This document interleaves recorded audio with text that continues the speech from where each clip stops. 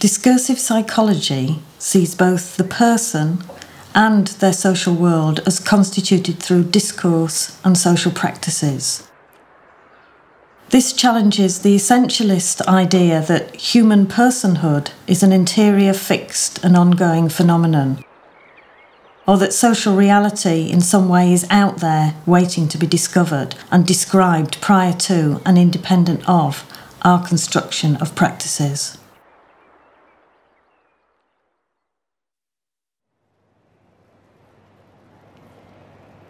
Discursive psychology methodology is qualitative, looking at how the social world of objects and events is constituted in talk and text, and how social identities are created using existing cultural discourses.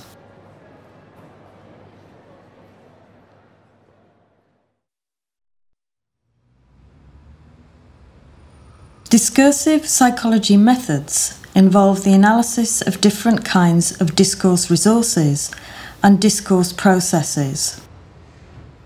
This means that a range of discourse data is used in practice, depending on the researcher's interests. Discourse methods can be applied to everyday conversations, workplace interactions, interviews, and texts such as newspaper reports. Discourse processes refers to the ways in which people use the discourse resources that are available in their culture.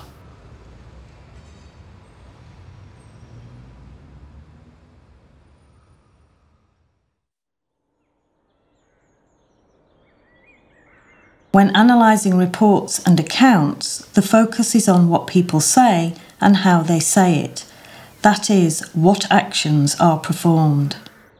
The question for discourse psychology researchers is what cultural discourse resources are being used by speakers and how they are being used. What is being accomplished and how is personhood and social reality being constituted through the talk or text. These emerge in the analysis by focusing on interpretive repertoires, subject positions, and ideological dilemmas. The discursive psychology method is not concerned with the study of interior processes, such as intentions, feelings, cognitions, or motives.